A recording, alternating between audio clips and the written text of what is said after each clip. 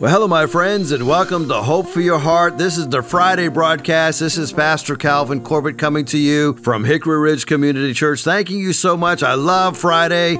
Friday is my second favorite day of the week, and as one day closer to Sunday. As I often say to you, it's Friday, but Sunday's coming, and so I hope that you have made some arrangements this weekend to go and worship. And listen, you got to be with other believers, okay? You were never meant to walk the Christian life by yourself. And, there's three things that will change your life. These are three things that will change your life for better or for worse, okay? Number one is the books that I read. Listen, if you read good material, read good books, you're going to be a good person. If you read junk, right, you're going to be a terrible person, right? You don't have time to read everything, so read good stuff, good literature, good books. Start with the Bible, the most important book that was ever written to humanity, okay? Number two is the places that you go. Where do you go? You remember that little song you used to sing as a kid? Oh, be careful, little feet, where you go. Oh, be careful, little feet, where you go. For the Father up above is looking down in love, so be careful, little feet, where you go. Oh, that's so important. If you go to good places, you're going to be a good person. You go to bad places, you're going to be a bad person. Go to the right places, right? Hang out with the right people, the right crowd, and the right circumstances, and be careful where you go, all right? And then number three, we talked about the books that you read, the places that you go. And then number three, the people that you meet. Yes, the people that you meet. Paul put it this way, bad company corrupts good morals. A man is known by the company that he keeps, okay? So hang with the right people. I wish I had a dime for every time I have an inmate who's been released from prison, and he'll say to me, man, I was doing pretty good. Got a job and things were starting to come together. I was paying my bills and got my driver's license and things were just coming together with me. I was going to church and hanging out with some of the people at the church, and said, and then I met an old friend, right? I met an old friend. And as a result of meeting that old friend, I started doing the things that I used to do. Oh, be careful with the people that you communicate with, the people that you associate with. Listen, we are to be a missionary to everybody, but we only fellowship with God's people, good, godly people. Iron sharpens iron. One man will sharpen another. So I want to talk to you today about having a legacy that remains. So Paul said this in Acts chapter 20, verse 24, I do not count my life of any value, nor as precious to myself, if only I may finish my course and the ministry that I have received from the Lord Jesus Christ, to testify to the gospel of the grace of God. Well, there it is. I must finish my course that the Lord has given me. That is the course to share the gospel of the grace of God. Paul says it's not about me. I don't value my life as precious. I only want to finish the course that God has presented and given to me. You know, the Morton Meyerson Symphony Center was built in part by a $10 million donation from Mr. Perot. And Mr. Perot insisted that the center be named not for himself, but for his longtime business partner. Mr. Perot and his wife made contributions to a medical care center in Dallas for $100 million. Ross Perot passed away in July 2019. He ran for president in 1992 and then again in 1996. But no matter how wealthy or famous we become, by the world standard, if someone were to ask what we want to be remembered for, we can say, I don't worry about that. That is leaving a legacy. Not saying I want to be remembered for what I've done, but I want to be remembered for the fact that I carried out the grace of God. I fulfilled the purpose that God has for me. Well, how are we going to live this way? Fortune magazine quotes a comment made by billionaire Ross Perot, and he said this, guys, just remember, if you get real lucky, if you make a lot of money, if you go out and you buy a lot of stuff, it's gonna break. You got your biggest, fanciest mansion in the world. It has air conditioning. It's got a pool. Just think about all the pumps that are going to go out on you. all the air conditioner units that are going to break down on you. Or go to a yacht basin and any place in the world. Nobody is smiling. And the reason they're not smiling is because they've got this stuff and they know something's going to break, and something probably broke that morning. Maybe the generator died. The microwave oven doesn't work anymore. Things just don't mean happiness. Jesus said this in John 15:16. I appointed you that you should go out and you should produce fruit, and that your fruit will remain. Many years ago, there was an article in the Sunday Parade magazine in which actor Dick Van Dyke was talking about his church's youth program. They had brought in a new, dynamic, young youth minister, and he was soon packaging things together and getting all the kids to come together, and it was an exciting program. However, when he left, all the kids dropped away also. Van Dyke asked, "What good have we done if all we've accomplished is to the young people in this ministry?" And they just gather together, and then when he leaves, the youth minister leaves, they fall away. There has to be more to our ministry than this. Now listen, if Dick Van Dyke could see this, and I'm not sure if he's a believer or not, if he could see the importance of having something that remains, how much more should we as followers of Christ live our lives in such a way that we have fruit that remains? Well, here are 8 examples of fruit that can remain in our lives. Number 1, we have fruit that is a result of our outcome of something. For example, in Psalm 128, it says, "You shall eat the fruit of the labor of your hands." Here we see that fruit is a result of one's labor. A second example of this would be a time of bad fruit, and that's found in Proverbs 131. They will eat the fruit of their evil ways and be filled with the fruit of their schemes. So as we look at this result of the outcome of something, as we devote ourselves to labor, right? And you're going to spend about a third of your life working, maybe working for somebody, or even if you're working for yourself, about a third of your life is going to be invested in laboring and working. What is going to be the outcome of that? The New Testament gives some good examples, right?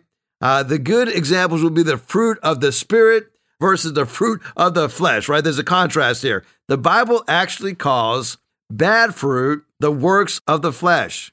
So when we are working hard and only fulfilling or resulting fruits of the flesh, we even know what those are. They're listed, right?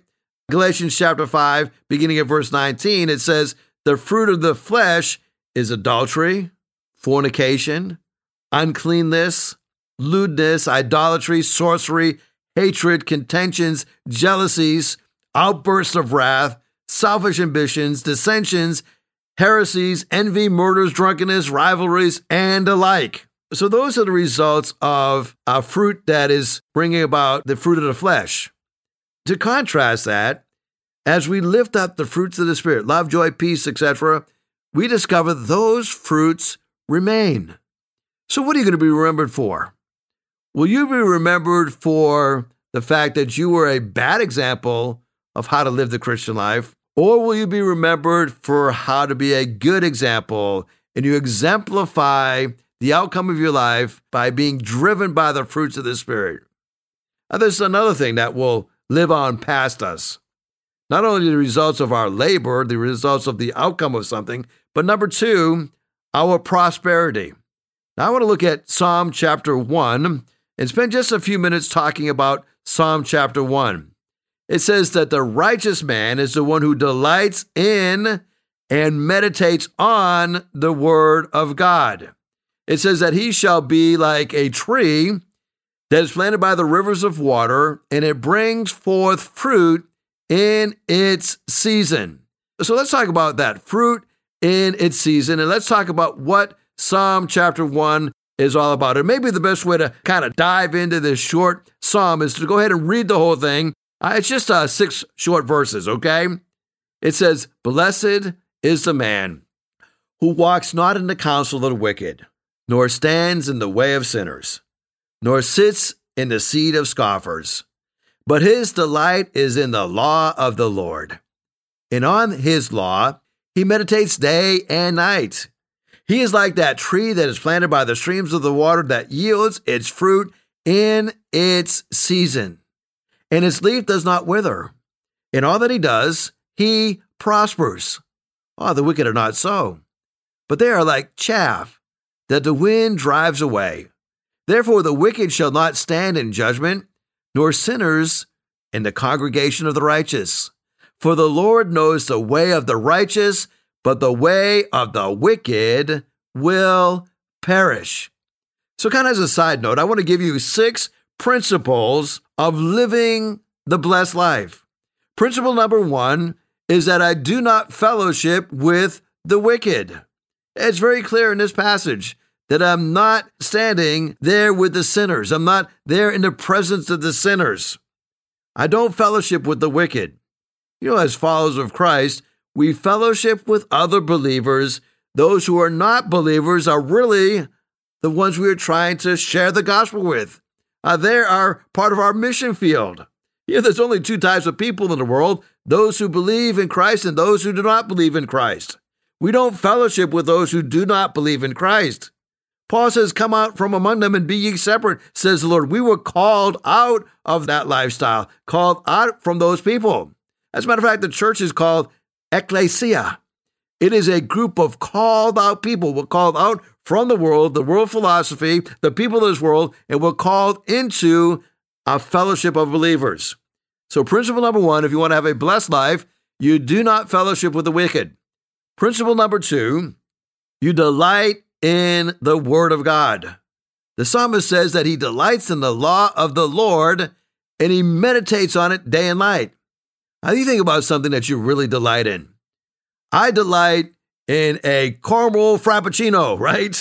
Man, I'll drink that shake and I just delight in that, right? I just enjoy that. Matter of fact, maybe when I get done recording this broadcast, I will drive through the drive-thru at McDonald's and say, would you give me a large caramel frappuccino? Put some whipped cream on top of that, and I will enjoy that as I'm driving down the interstate, okay? That's how it ought to be with the Word of God. Just like we kind of savor our favorite food, we should be delighting in God's Word. Number 3, if you want to have a life that is blessed, you don't fellowship with the wicked, you delight in God's Word, and then number 3, you actually produce something. Your life produces fruit, and it's fruit in its season. Now, I don't want you to miss that phrase because we are oftentimes in a stage in our lives where it appears that we're not producing fruit. We may be in that time where it's a building time or a time in the wilderness. Every great person that God has used has had those moments in the wilderness. I know I had them. I had those wilderness times in my life. It seems like a good portion of my life has been in the wilderness, learning about the Lord and waiting for the right moment as God develops me. It says here that you will produce life and fruit in its season. Now listen, it's January right now, and I can promise you in January, you're not out there picking apples. In January, you're not out there picking corn. Why? These are fruits and vegetables that are not in season. Now, if you're getting them, you get them from a place that has a climate that they can go ahead and have this fruit in its season. But where we are here, it's getting mighty cold, and there's not a whole lot of fruit in season right here. Well, that may be where you are in your life. It doesn't mean my apple tree is dead right now. It's just not producing. It's still alive. It looks like it's dead. Now, the leaves are gone, the fruit is gone. But listen, the fruit is going to come. Usually around September or October, I'm going to get some apples on the apple tree. I want you to know that God is developing in you fruit that will remain, but it must be in its season. If you want to live a blessed life, you don't fellowship with the wicked, you delight in the Word of God, you produce a life that has fruit in its season, and then number 4, you live a life of consistency. As we look at this, it says that you meditate on the law day and night. He's like a tree that's planted by the stream of water that produces fruit, and in all that he does, he prospers. There's a consistency, right? I'm by the river where I'm consistently getting that nutrition from the river. where I'm constantly producing things, and even though it may not be seen, something is being produced. Abraham Lincoln said, if I had 24 hours to cut down a tree, I'd spend the first 23 and a half hours sharpening my axe, consistently making sure that I am ready for God to use me, living a life of consistency. James says a dual-minded person is unstable in all of his ways. I want you to know that when we think about a blessed life, we think about a life that is consistent across the board. I know that some people have areas of their lives where they are very consistent, but other areas that they're inconsistent, and they're really dual-minded. A person who is blessed in his life across the board. He's consistent in how he deals with his finances. He's emotionally consistent. He's consistent in that he cares for others on a regular, consistent basis. He's consistent in going to work every day. That's what a life of consistency is all about. A life that is blessed. And then number 6, he stands righteously under judgment. The blessed life is not the life that is absent from accusation. It is a life that is able to stand up righteously even under judgment. If you do things for the Lord, you're going to have people that will falsely accuse you and say all manner of evil against you. Jesus said, "Blessed are those who are persecuted for righteousness' sake, for theirs is the kingdom of heaven." As you look at your life and judgment comes against you, are you able to stand righteously because you're living a life of consistency? I've discovered that my biggest struggles in life do not come from being wrongly accused for things that I did not do, but being rightly accused for the things that I did do. That's the things that get me in trouble, where I know I've messed up.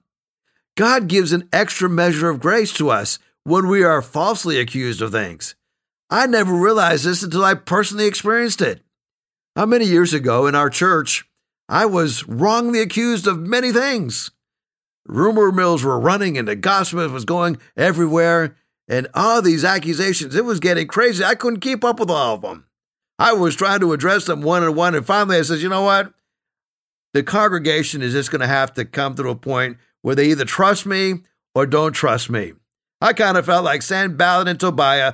They were kept telling Nehemiah to come on down because they wanted to bring these accusations against them. And Nehemiah says, I don't get time for you. I can't go down to the plain of Ono and address every accusation that you have coming against me. I've got too much work to do to mess with you. And so that's how I took it. I just said, hey, listen, I'm just going to do what God's called me to do. I know these are false accusations. I don't have time to address every one of them. Furthermore, it would get me off track. It would get me from doing what God has called me to do. You see, the blessed life is being able to stand righteously, even under judgment. And then number 6, I am known by the Lord. Now I love this. The fact that I know the Lord and the Lord knows me. One day when you pass on from this life, if you know Christ as your Savior, you know Him. But in order to get to heaven, not only do you have to know Christ, Christ has got to know you. I want you to know that you can know everything about Christ, but Christ may not know you. That's why Jesus said, there are many who will call unto me that day and say, Lord, Lord, did we not do mighty things in your name? Didn't we cast out demons in your name? And the Lord would say, depart from me, you workers of iniquity. I never knew you. They knew the Lord and they were using the Lord, but the Lord never knew them. You must know and be known by the Lord. That is part of living the blessed life. Well, I hope that'll help to encourage you today as you look at this prosperity. The righteous man delights in and meditates in the word of God. Now, there's something else as we go down our list here of examples of fruit that remain. We talked about the result of our outcome of something, the labor of our hands. We talked about the prosperity that God has blessed us with, but there's also offspring. You will have a blessed offspring. And the Bible says, blessed shall be the fruit of thy body, and the fruit of thy ground, and the fruit of thy cattle, the increase of thy kin, and the flocks of thy sheep. Now that's an Old Testament passage, Deuteronomy chapter 28, verse number 4. But we see that as an example of a fruit that remains. That's why I'm so connected to my family and to my church. Those are two things in my life that will outlive me. God's blessed us with 5 children, and in a matter of a few months, we'll be blessed with our first grandson. I'm so excited about that. Can't wait for that to happen. But then I think about our church. I think about one day I will no longer be pastoring Hickory Ridge Community Church. I will move on, I'll pass on, and somebody else will take over that church. But that church will continue on, not because I'm so great, but because that is the Lord's church. It is an offspring of what God is doing. Well, there's something else that remains. That thing that remains, the Bible says, by their fruit, you will recognize them. Fruit is like a name tag, right? It is what is on the outside. It's a visual indicator of what's on the inside. So we could say, fruit is the outward expression of the inward nature. I have observed in the Old Testament that fruit is generally described as prosperity or blessing from God. I think it is also true in the New Testament. However, with the emergence of Christ, fruit is also a reference to Christ. So clearly, the fruit of the Christian is the evidence and the expression of the nature of Christ in us. So all the blessings that we receive from God are always the result of the life of Christ in us. That's why Paul said in Ephesians 1:3, praise be the God and our Father, our Lord Jesus Christ, who has blessed us in the heavenly realms with every spiritual blessing in Christ Jesus. Well, there's another fruit that remain, and that is praise to God. Praise to God is the fruit of our lips as we open up our mouths and we worship Him and we give thanks to Him. You ever had that expression? I think I feel the song coming, right? But as we see in Isaiah 57, this fruit does not come from ourselves. It is created in us by God. He puts the praises of Himself on our lips. In Hebrews 13:5, it says, by Him, let us continually offer a sacrifice of praise to God.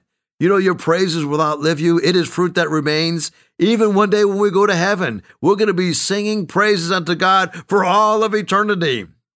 We just recently had our Christmas special, the Christmas Coffee House. And so we were asked to have our men's ministry sing. And so we got up there and we sang. And we sang unto the Lord. We didn't sound that great. I know we weren't that bad, but we weren't great. We ain't going to put the Brooklyn Tabernacle out of business, or we're not going to put your worship team out of business. You have nothing to worry about with that. But when all of our voices got together, it was a joyful noise unto the Lord. Make a joyful noise unto the Lord, all ye people. You ought to practice your singing right now, because in heaven, we're going to spend all of eternity singing praises unto God. Well, there's another fruit that can remain, and that is when we share the gospel. I would call this the witnessing fruit, right? The fruit of attitude and action as we share the gospel. When you really love somebody, you want them to know that Jesus Christ has salvation for them as well. This is such a good thing to enjoy this time of the year as we're beginning a new year, realizing that God has chosen you. Jesus put it this way in John 15, you didn't choose me, I chose you. And I appointed you that you might go and bear fruit that will last. And so that whatever you ask in my name, the Father will give to you. As we share the blessed hope of the gospel, we are connecting people with those God has chosen. And that leads to converts. Converts are new Christians, and they're fruit. They are fruit that remains. In Romans 1:13, Paul often planned and was eager to go to Rome, and he says, I wanted to go to Rome so that I might have some fruit that may remain among them.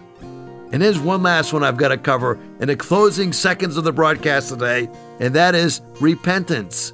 The Bible says, produce fruit in keeping with repentance.